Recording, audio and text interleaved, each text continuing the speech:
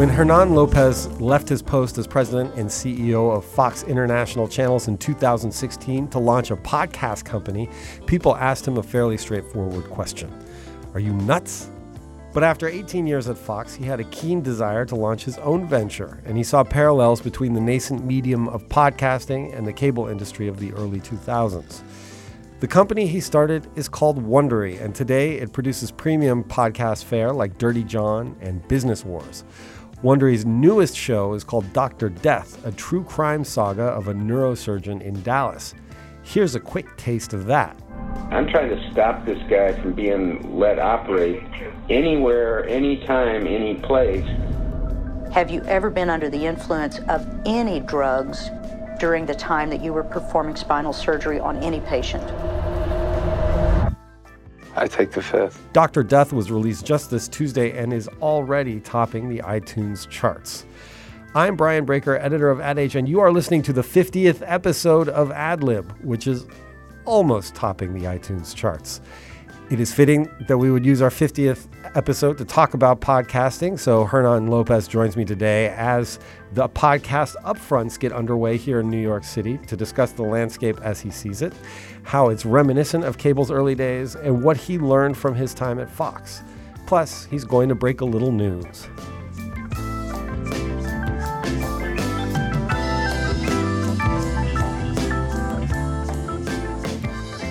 Hernan Lopez, welcome to Ad Lib, the podcast. You are a man of many podcasts. I'm glad that you could join us today. Thanks for being here. Thank you for having me. Hernan, as we mentioned in the intro, you left TV, a very successful and 18-year-long career at Fox International to launch Wondery, which is a podcast network. It's been an exciting couple of years. Among the hits at Wondery are Dirty John, Business Wars, and just this week, Tuesday, you launched a new show called Dr. Death about a neurosurgeon in Dallas, and it's already number one in the U.S., Canada, and Australia. Congratulations. Thank you. It's very impressive. And as we are posting this, if you are listening to this the day it went up, it is the podcast upfronts in New York, which is what brings you here. Let's start there. We have a lot of ground to cover, but let's start with the podcast upfronts. What's the headline today? What are you doing here? What are you looking forward to hearing about and seeing? We are announcing to podcast buyers and the advertising community two things. Mainly that we are launching a show with Ellen DeGeneres called Ellen on the Go. It's a twice a weekly podcast featuring the best moments of the show, hosted by the long-term producers of the show, Andy Lassner, Mary Connolly, Ed Glavin, and Kevin Lehman. Mm-hmm. And we're also announcing two solutions about how to follow advertising or how to follow podcast listeners outside of the podcast environment. We're calling them Bullseye by Wondery and Direct Attribution by Wondery, but we can get that to the nitty-gritty after. We'll get down to the nitty-gritty. But so that's the headline today. You're here this week. You're launching a new podcast with Ellen DeGeneres. That's very exciting. Let's take a step back, though. Wondery you started Wondery after an illustrious career at Fox International, growing it from, I believe you said, a $35 million business to a $3-something billion business. Our team did that, but thank you for giving me credit.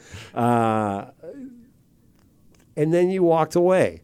You started a podcast company. First of all, what on earth? What were you thinking? So many people have asked me that question, and they have to understand that about half of my time at Fox, I was a so-called entrepreneur. Mm-hmm. I was talking to entrepreneurs, people that had started their businesses, some of them sold it to Fox or other companies, and thinking, I really would like to start a business of my own. Especially I had the pleasure and then the privilege of seeing the Fox brands outside of the U.S., Nat Geo, Fox Sports, grow from little brands to what then became consumer large television brands. Mm-hmm. And obviously I couldn't do that in television. I couldn't do that in any other form of media that was established. Mm-hmm. But then I realized as I was listening to podcasts that there was an opportunity in the audio storytelling space. People weren't quite understanding podcasts as an extension of audio storytelling. They thought of them as chat shows or an extension of radio shows. But when you look at the history of television, in the 90s, the average successful television show was a procedural or a sitcom, or shows that people could watch from beginning to end and miss the next one and not skip a bit. Then in 2001, TiVo comes into play, and what we got next was The Sopranos and The Shield and The Wire and Mad Men. So the age of serialized, character-driven television came out of a change in which, in how people watch TV shows. So the tech changed the way not only we watch TV shows, but in fact the way TV shows were made. And we're seeing that more than ever today with the dropping a whole season of Stranger Things, and everyone watches it in a night on Netflix, for example. So, but back it up a little bit. So you're in Fox International, and you're dealing with entrepreneurs all the time, and you're listening to podcasts, and you're seeing some sort of parallel between the nascent podcast space in 2015, 16, 14, and you're seeing a parallel between that and early days of cable. Is that correct? Exactly. So what podcasts were you listening to at the time that made you think that there was something there? And how does podcasting mature into, and this is a bigger conversation, but mature into this, to mature to the point that cable has matured today? Two of them were Serial, and I actually got to them late, and season 1 of Startup. One day I was flying back from one of these television conferences that I'm sure you've been to, and binge listened to Serial, 5 episodes in a row. And I'm not a binge television viewer, but I found myself immersed in the story and hooked on it. And as I was trying to understand what was so different from Serial compared to every other podcast I had listened to, I realized that serialization, which is the same device that allowed character-driven drama to develop in television, is the same device that got me increasingly invested in the character, in Adnan Syed, in everybody who otherwise I wouldn't really have paid that much attention. And then I realized Serial wouldn't have been possible in linear radio, the same way that The Sopranos wouldn't have been possible in linear television. But isn't Serial in some way, or if you go back to the old days of radio, you had radio plays, and you did have serialized drama and comedy shows. So in a way, there is almost a retro edge to this medium. Very much so. What happened was that in the early days, long-form storytelling was possible in radio because people would have appointment listening. They would sit in front of their radio and they would listen. They would listen to The Shadow. Right, and War of the Worlds, and all that moved to television. And then what happened was that in the U.S., the skill set of long-form audio storytelling dissipated. It was very much live in the public radio world, but it disappeared from the private world. And now with podcasting, there's, for the first time, a way of getting those long-form stories told and listened to and monetized in a way that allows them to be made. So with Serial and this influx of listenership and people interested in creating podcasts, you're seeing sort of a parallel again to the way cable was shaping up around the time of The Sopranos. The time that I started, exactly. Yeah, the time you started. So where does it go next? You're not the only podcast network out there. There are a lot of premium networks that are creating lots of excellent shows. There's Gimlet, there's Panoply, there's How Stuff Works. How do you differentiate?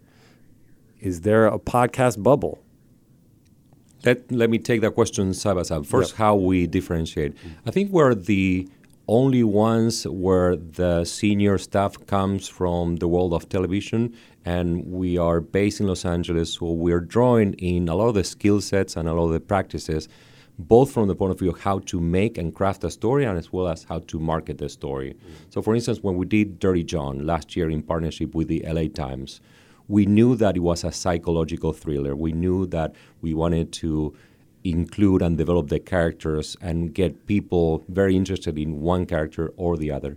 We knew about cliffhangers. We knew about creating tension through music and sound effects.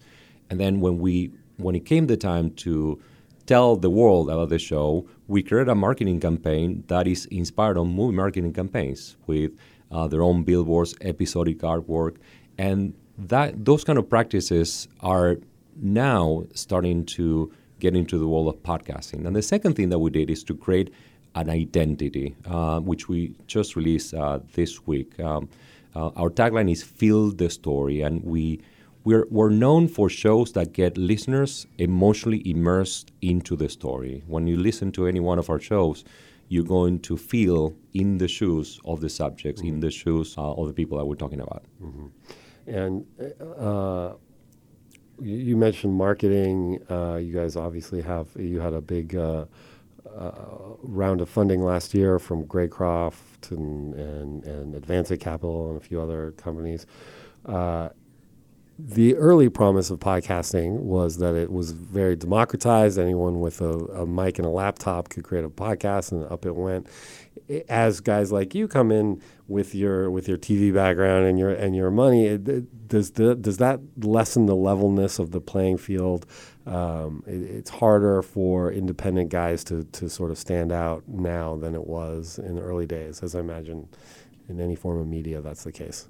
I believe so, but I believe the vast majority of podcasts that launch are done by independent podcasters, and many of them go up to the tops of the charts. And we don't necessarily need to have a narrative structure and high production values in order to stand out. They're some of the most popular podcasts in the world are just two guys speaking on my microphone. Mm-hmm. And so where does Wondery go next? Where not even Wondery, where does the space go next? We're here, the podcast upfronts are this week.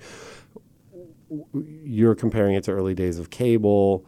What does it look like in 10 years? What does the space look like? Are these networks going to get bigger and bigger? Are they going to get gobbled up by bigger companies? What is the trajectory here?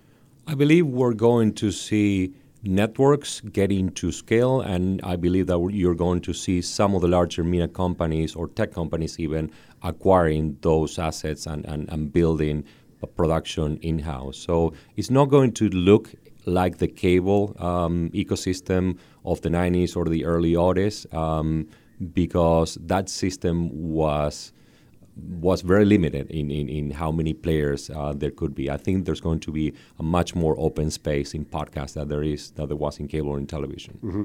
And how about the earning potential there? What are the different? You were mentioning new ad products that you guys are rolling out. What are the ways in which, aside from the live read, which everyone is familiar with, what are some more innovative or newer ways that we can see podcasts monetizing?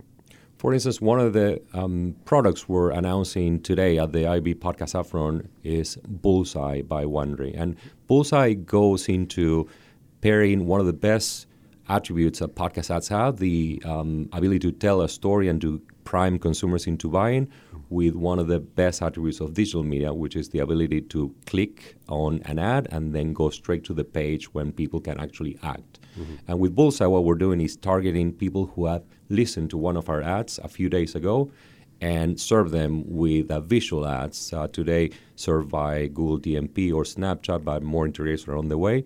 And that way we're essentially closing the loop, allowing them to respond to something that was already on the back of their mind. Mm-hmm.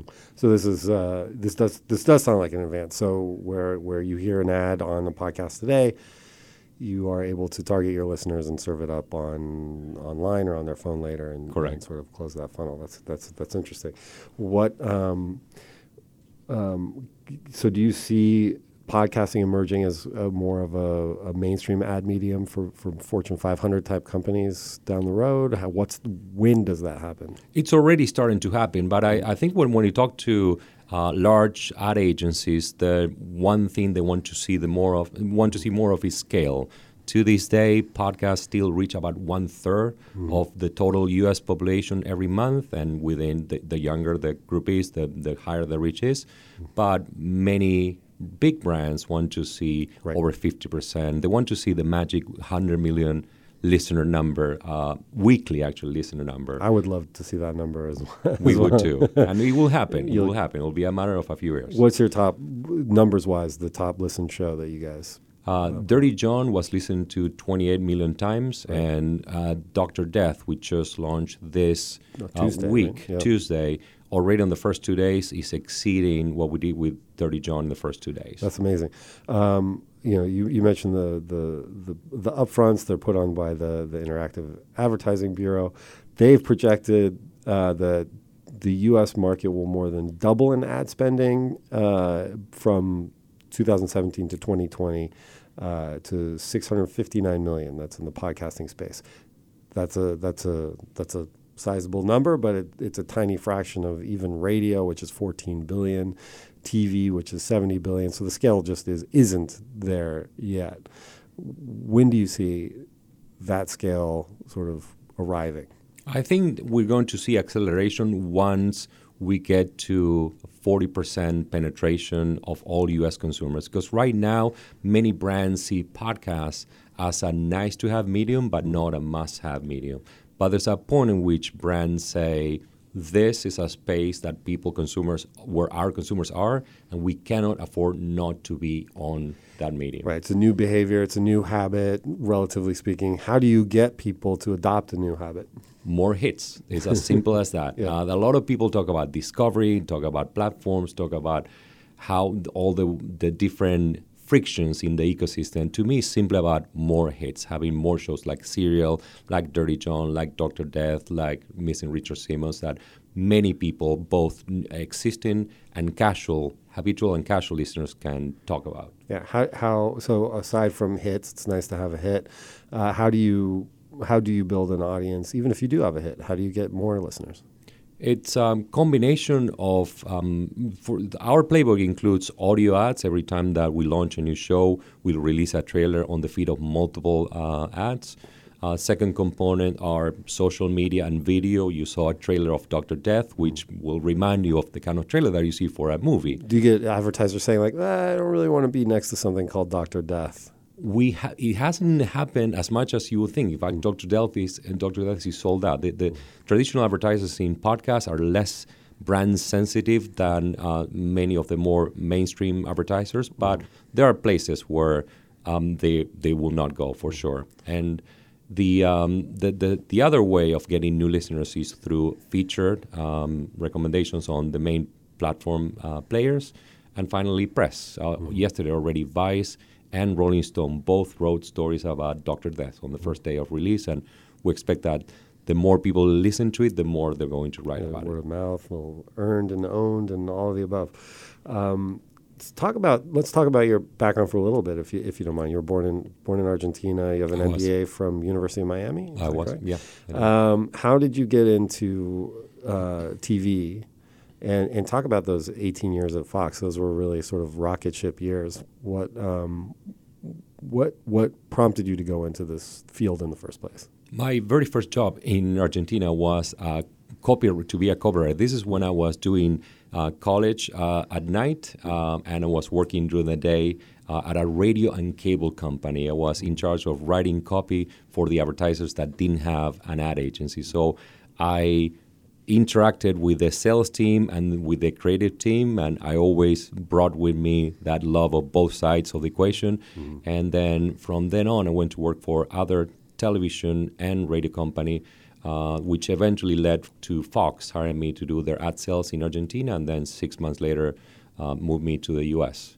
Oh, okay. So you were not you weren't in Argentina for that long. Yeah, moved at 27, and there came a point where I realized that I didn't want to be in sales of my life, and the way to get out of sales was to go back to school. So I went and did an executive MBA at University of Miami, and that's when I got my first P&L job to run what was then the Fox Latin American channel based out of Los Angeles. Okay, which is where you're based. Right to this day. To this day. And you mentioned that you sort of had a love for both the sales and the creative side of business, things. right. How involved in creative are you today at Wondery? I mean, as the founder. Very involved. Yeah. Very involved. So from every point of view on our main shows, just to give you an example, the idea of Business Wars, one of the shows that I love the most at Wondery, we wanted to create an immersive business show that could be produced with a single voice and could hold people's attention with just one voice. So we had another show called Inside the Exorcist that achieved exactly that. It was by Mark Ramsey, a great audio documentary, or as you call it, an audiographic novel about the making of Inside the Exorcist, and later we did Inside Jaws.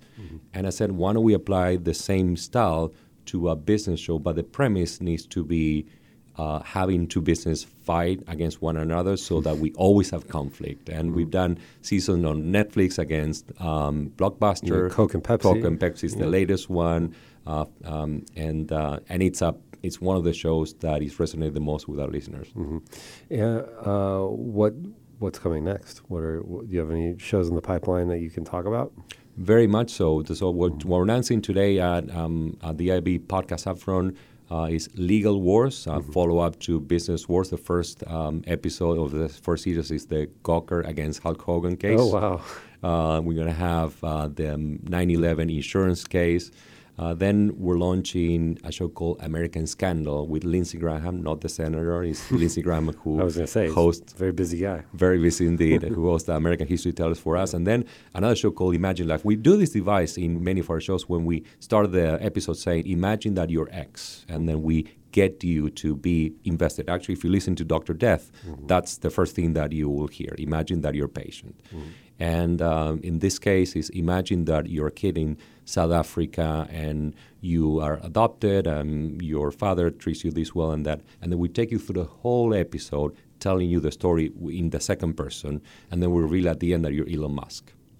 And then after that, we tell you what Elon Musk did after that. So that show is called Imagine Life. Okay. So in second person. So you are growing up. You right? are, exactly. So empathy in a way, which is the theme of the last podcast we did, as a matter of fact. So it seems to be going around. What has surprised you in the podcasting space? I mean, you were so steeped in television. How was the learning curve coming to Wondery and starting Wondery, and what are some of the sort of mistakes that you've made?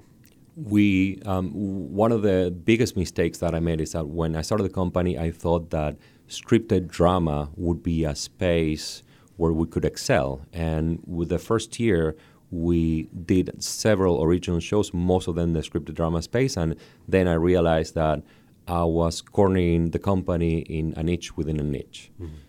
So we're still doing scripted drama, but we're doing so much more than that, and we realized that people like true stories, and they gravitate towards true stories. Yeah. So, and it does seem to be a lot of what you guys do. So, if you were to give advice to someone starting a podcast today, what would it be?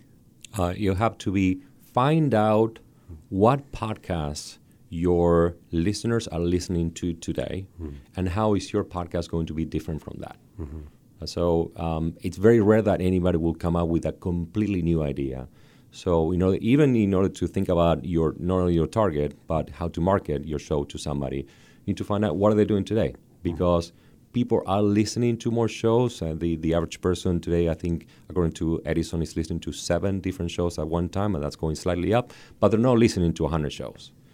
So it's likely that your new podcast will come out of somebody else's time. Which brings me back to an earlier question, which I don't think we really fully addressed, is at what point is there a podcast bubble? Because there are so many of them out there. No one can listen to more than, you were saying, 7 at a time. I maybe average 3 or 4. Where is the saturation point? I think there's it's no different for books or movies or television shows or YouTube videos.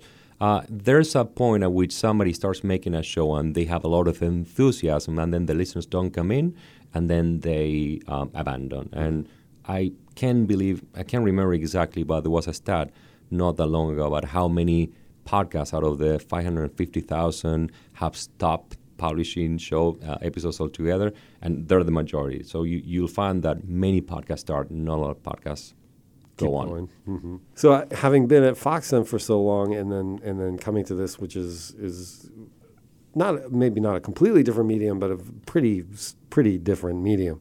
What do you wish you had known then? What would you go back in time and tell yourself when you were at Fox? And do you wish you had done this earlier?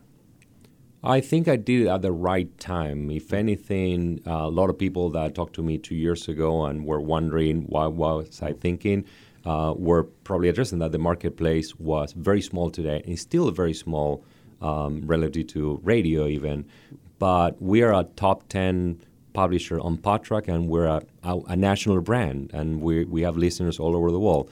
That I don't think will be possible 5 years from now with a company that started by one person and well, you had help from your friends at 20th Century Fox, right? They made a $250,000 investment, but other than that, there wasn't a lot of direct conversation into the company, because I went on to run the company, and obviously they have much bigger things to do. Mm-hmm. Do you guys have a relationship with Fox at all? I have a personal relationship with a lot of people over there. Many of my best colleagues, like John Landgraf and Dana Walden, are still there, and Peter Rice, and I talk to them quite often, actually. You poach any of them? No. They are. I learned pretty much everything that I know. I learned at Fox. It was an amazing place to work for, and a lot of people misunderstand the place from the outside because it's so conflated between the West Coast culture and the East Coast culture, and I had an amazing time at Fox. Mm-hmm. How is Fox perceived abroad?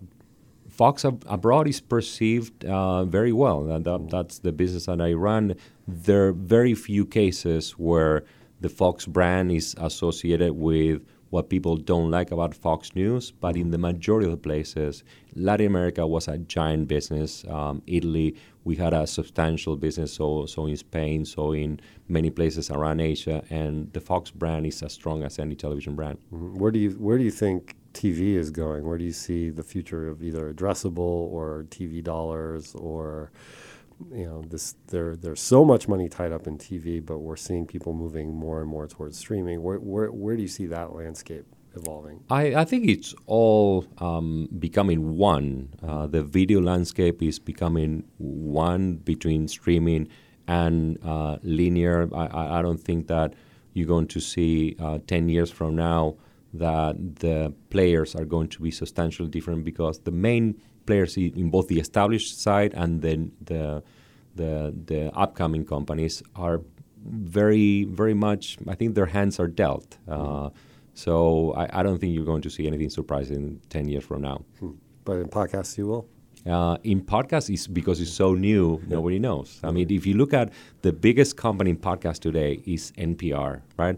Public media company, public radio. They had a head start. Actually, WNYC started earlier. But out of the top 10 publishers in Podtrack, 5 are not-for-profit companies. That doesn't happen anywhere else. So I think the space is wide open for companies like us and other private companies to come in and really create an alternative. And knock out those nonprofits. I'm not saying knocking them out, because I am a huge fan of what they do, but have a different sound, have a different sensibility, have a different style of storytelling that complements what they do. Great. Is there anything else you want to add? I would like for people to listen, obviously, to our shows. They can find us on Wondery.com or on the Apple Podcast page. We're a feature provider. And anybody who isn't listening to, within your listeners, anybody who isn't listening to Business Wars in particular should try it, because they will absolutely get hooked on that show. Right. But don't cancel this subscription. No. For that one. Great. Well, Hernan, thanks so much for coming. Have a good time at the upfronts. I wish you guys the best of luck. Thank you very much. Thank you for having me. I want to thank Hernan Lopez of Wondery for joining me today. I'm Brian Breaker, editor of Ad Age, and you have been listening to Ad Lib. It was produced this week by Alfred Mascaroni.